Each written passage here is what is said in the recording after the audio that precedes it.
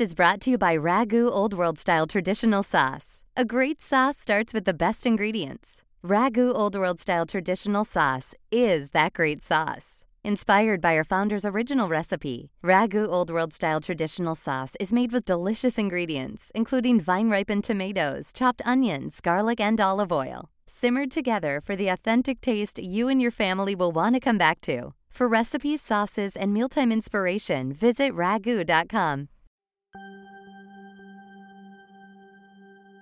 Today I have three important news stories that I want to unpack and explain for us. First, the impeachment hearings start back up tomorrow, and they invited Donald Trump and his administration to participate in the hearings.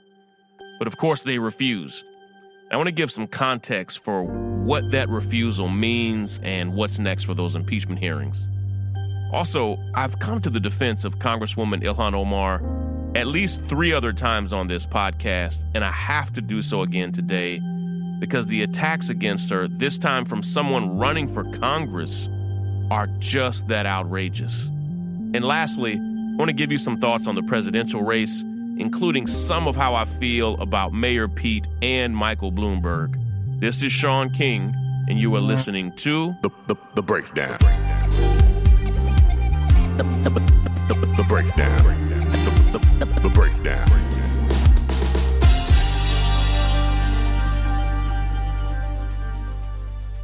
Yesterday, Donald Trump's attorneys announced that they're not going to participate in this week's new impeachment hearings.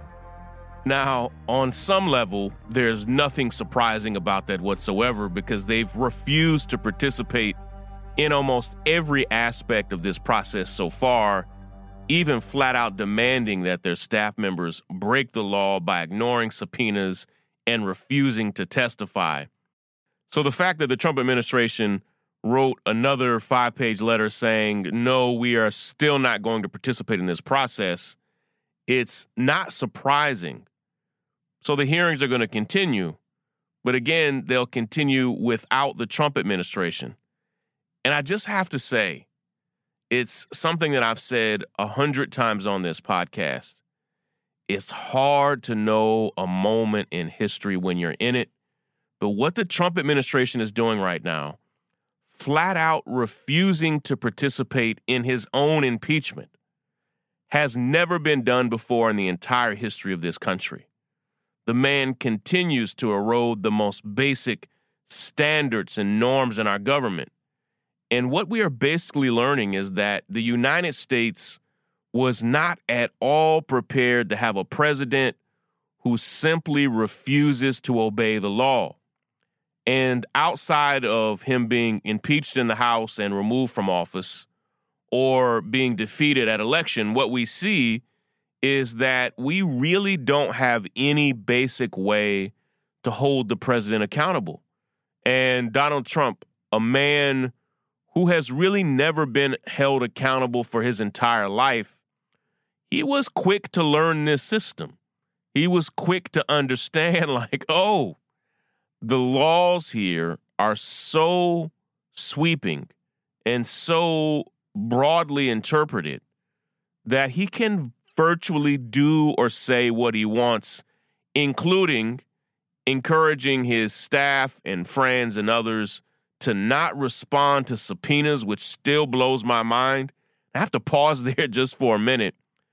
Please, if you ever are subpoenaed by the government to participate in some type of investigative hearing, do not believe for a moment that the privilege that is being extended to the president and this administration, that it extends to you. In fact, and I've said this before, there are multiple people in prison right now, not that committed a particular crime, but because they refuse to participate or respond to a subpoena and refuse to testify, they were held in contempt and jailed because of it.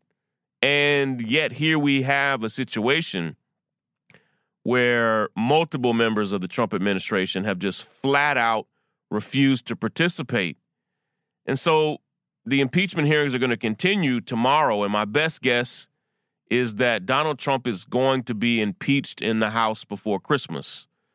Tomorrow, my understanding is that the hearings will be very different than the hearings we had over the past few weeks that were primarily about Ukraine and how Donald Trump attempted to use his leverage of holding $400 million of congressional aid that had already been approved, holding on to that aid until the Ukrainian government came out and publicly announced that they were investigating Joe Biden and Joe Biden's family. He was trying to use his office and the powers of his office, abuse those powers, rather, for personal political gain, just deeply problematic. And yet here we are. And my understanding is that the hearings tomorrow are going to have several legal scholars, I believe, unpacking and explaining why we are now in an impeachable moment. And everything that I've read and studied about this impeachment suggests that Democrats are on a fast track here and that Donald Trump will likely be impeached in the House before Christmas. Now, some people are basically framing this impeachment in the House as nothing more than a technicality because most experts say it's virtually impossible that the Senate, which not only has a Republican majority, but it's virtually impossible that they'll do anything to uphold the impeachment. Remember that, and I've had to explain this not just to my kids, but to everyday people, that once you are impeached in the House, which happened to Bill Clinton, once you are impeached in the House, it goes to what they call a trial in the Senate, and 67 senators have to vote to basically uphold the impeachment and remove you from office. And so not only because they have a Republican majority in the Senate, but it requires 67 senators to remove Trump from office, it is highly unlikely that that's going to happen. But I disagree that it's a technicality. I mean, I disagree that impeaching Trump in the House is a technicality because here's the thing. The House of Representatives absolutely has to do the right thing. Like, they have to do what they can with the power that they have. And the House can't stop doing their job because they believe that the Senate is not going to do its job. And the job before the House is to ask themselves, has the President of the United States committed an impeachable offense? And that's what these hearings have been about. It's what the hearings tomorrow will be about. And if they determine and vote, yes, he has committed an impeachable offense, they will then vote to impeach him. And whether or not the Republican Senate upholds that impeachment and removes him from office, the House has to always do the right thing. You don't refuse to do the right thing because you think somebody else down the road might not agree with you. So I wholeheartedly support what they're doing. I think strategically that I understand Trump's strategy because he cannot win on the facts. He is preventing and encouraging and demanding even that multiple staffers and friends and others not testify, but he's doing that in an effort to say, hey, this process is not legitimate. It's not fair. But the primary reason it's not legitimate or fair is he's keeping the very people that he says could defend him. It's Donald Trump that's preventing them from testifying. And so this notion that he's not getting a fair shake when it's him that is preventing key members of his cabinet and administration from testifying is a farce. But because he can't win on the facts, the only thing he can do is try to attack and undermine the process itself. I think he's losing that battle, and I think there'll be a time where he will regret not defending himself. And my gut tells me this at this point because I've seen several statements from Republicans in the Senate. my gut tells me that at this point, he is basically going to stonewall all efforts in the House and not participate in it and just take the L with the impeachment and then basically try to control the process in the Senate, the trial in the Senate, because they have the majority. I think they're going to be underhanded and manipulative. I don't even think they're going to focus on the process of what Donald Trump has done. They're going to try to make that into, excuse my language, a complete shit show in the Senate. And he's going to try to win back public support there. So while he's losing the process in the House and will be impeached in the House, I think he's just holding out until he gets that trial in the Senate. Today's episode of The Breakdown is brought to you by Circle. Circle is so amazing. It gives me and my family so much peace of mind because it helps us manage our family's online time across all of their connected devices inside and outside of the home. With Circle, parents can filter what content is allowed. You can set limits for screen time. You can monitor history and usage. You can even reward kids for good behavior. And I love it because I tried to do this from their phones and their devices, but I just figured out there are too many phones, too many devices, too many iPads, computers, too many boxes on the television and video game systems. Listen, you do anything for your kids. Do something easy that'll keep your family on the right path and get Circle. And right now, our listeners get a limited time offer, $30 off of Circle Home Plus when you visit meetcircle.com/break and enter break at checkout. You get $30 off when you visit meetcircle.com/break and enter break at checkout. That's meetcircle.com/break and enter break to save $30. I love this company and want you to check them out. Break it down. When Congresswoman Ilhan Omar was first elected to the House, I knew that it was going to set a lot of people off. And the thing is, like, this is a sweet, kind, compassionate woman, but I knew that her very humanity, not only because she is a young black woman, but because she is a young black Muslim woman, a young black Muslim immigrant woman who is from a country on Trump's banned list, that she wears a hijab. Like, I knew that these things, that she was the first hijabi woman in Congress, like, I knew theoretically that it was going to disturb and set a lot of people off.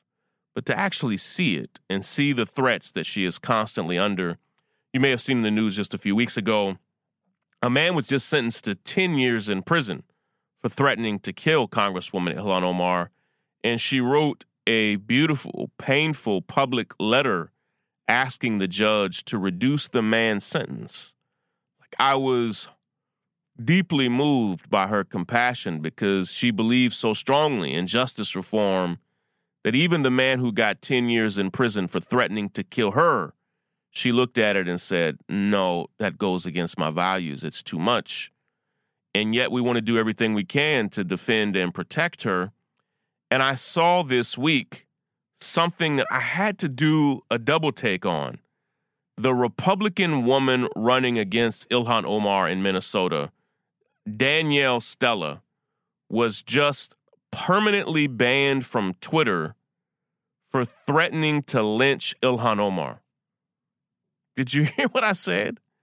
The Republican candidate who was running against Congresswoman Ilhan Omar in Minnesota was just permanently banned from the largest social network for politicians for threatening to lynch a congresswoman. I don't know if she's going to be criminally charged here, but Twitter clearly saw it and said they had enough.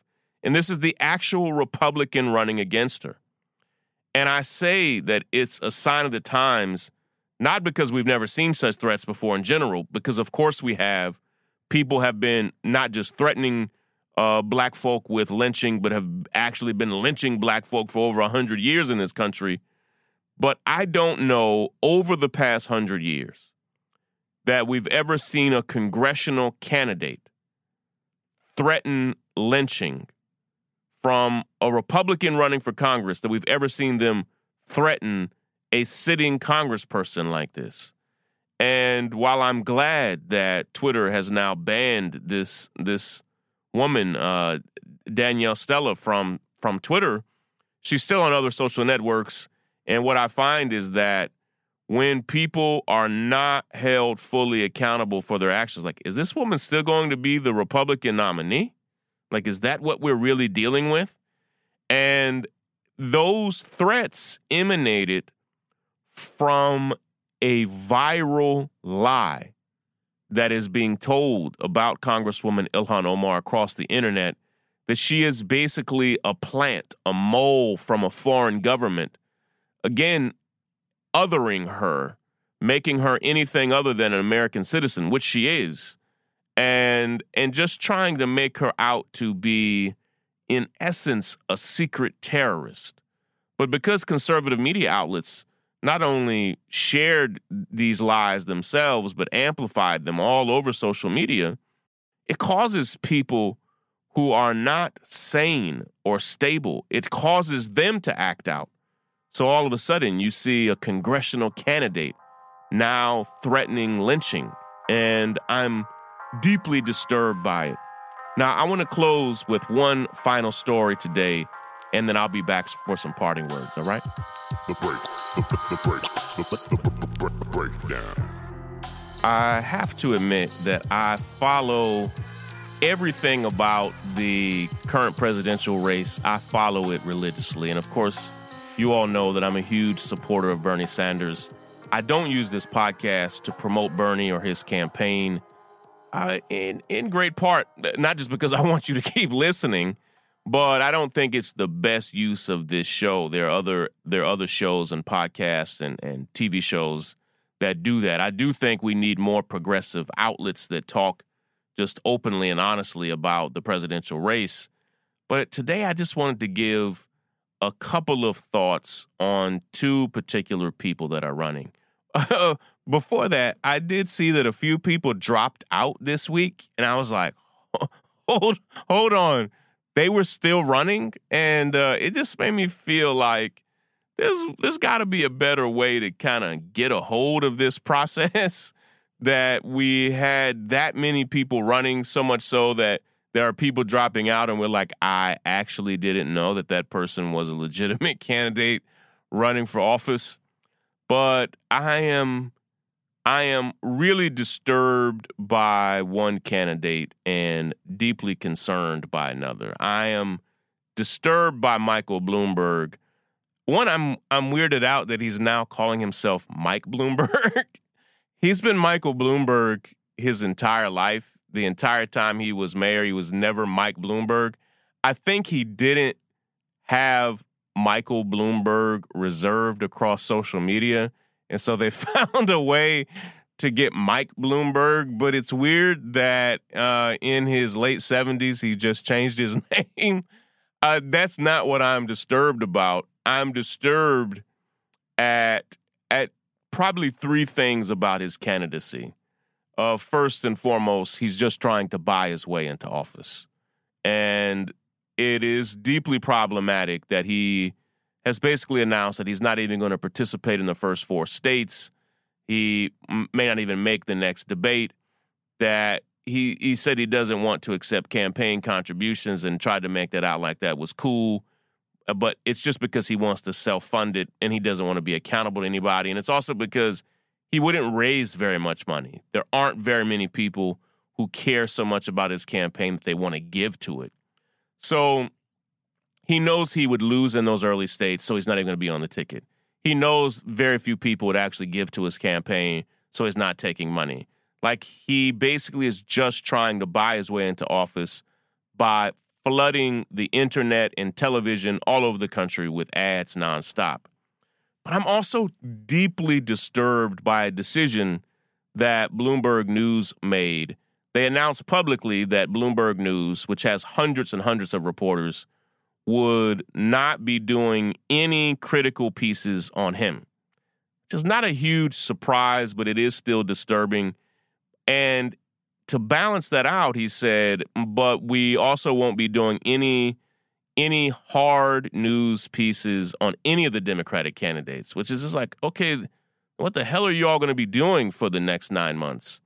Which then led the Trump administration to do something, and I don't say this often, something that I actually agree with. Donald Trump literally and his administration said, well, hell, if your news company is not going to cover you critically and is not going to cover any of the Democratic candidates critically, then you can't come to our events. We're banning you from the events. Now, generally speaking, I hate the idea of any media organization being banned from political events. But at the point in which Michael Bloomberg or Mike Bloomberg, whichever one he's going by now, at the point in which they made the decision to not be critical to him or to any Democrat, but basically just to exclusively be critical of the Trump administration, they backed them into a corner. And again, it's just what you get when you have billionaires and media moguls and other people running for office.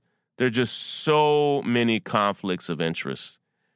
But the last thing that I'm disturbed about, I actually even just while speaking have thought of several more things, but the last thing I'll share today that I'm disturbed about with Michael Bloomberg is this. Because he is funding so many people's jobs and is putting money into so many different causes, there are a lot of people who just aren't being critical of him the way they should be. And I'm disturbed by it. People who aren't calling him to task in the way that he deserves to be called to task because he's basically bought their silence. And that is deeply disturbing. I have to run, but I do want to talk for a few minutes about Mayor Pete Buttigieg, who is the mayor of South Bend, Indiana. I think he may be, I don't know that anybody who's been mayor of a smaller town has run for president and made it this far. I live in Brooklyn, and if Brooklyn was a city, it would be the third largest city in the country if it was its own city apart from New York City. The area of Brooklyn, the neighborhood of Brooklyn I live in, literally has more people than South Bend, Indiana. Neither here nor there. I am disturbed at how much Mayor Pete, people frame it like this. I think the framing is wrong. People frame it as how much he has struggled to connect with black voters, in some way putting the burden on the black voter. The burden is on Mayor Pete. And just this morning, I spoke to a member of the South Bend City Council who made it clear to me, Sean, on the city council, we have had so many problems with Mayor Pete.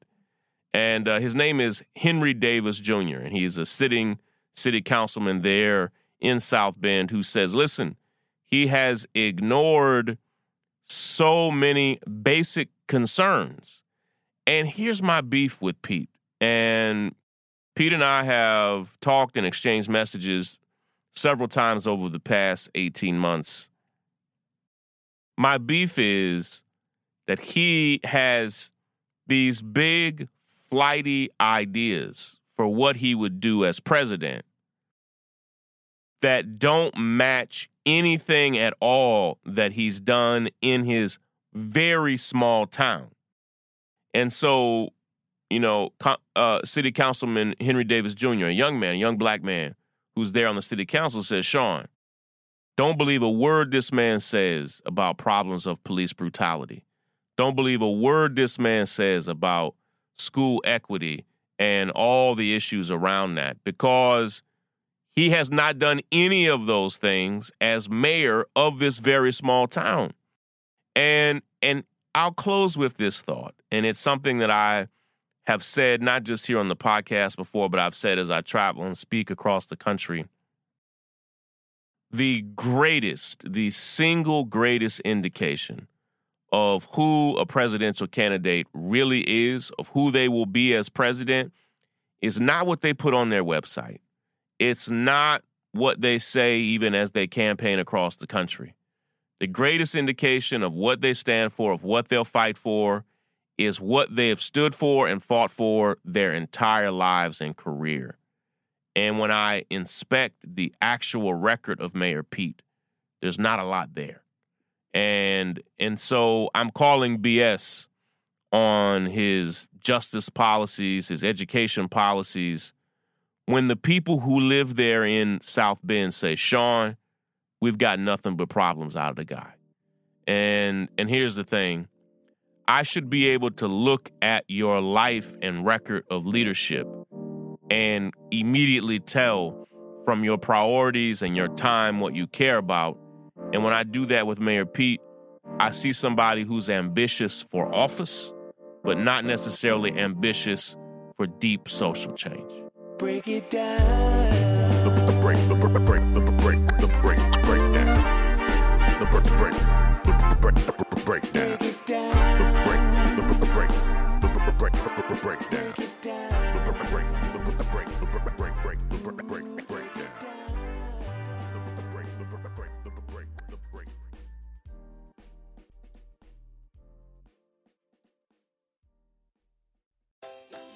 Right now at Kohl's, it's the last-minute gift sale. Take an extra 20% off and save on kitchen must-haves. Get 25% off toys and get 20% off fragrance gift sets. Plus, get Kohl's Cash. Plus, fast and free store pickup. Still not sure what to get? Our gift cards are always a great idea. Give with all your heart. Shop Kohl's and Kohl's.com. Select styles, 20% offer valid December 21st through December 24th with promo code RECEIVE20. Offers and coupons do not apply to toys and beauty. Some exclusions apply. See store or Kohl's.com for details.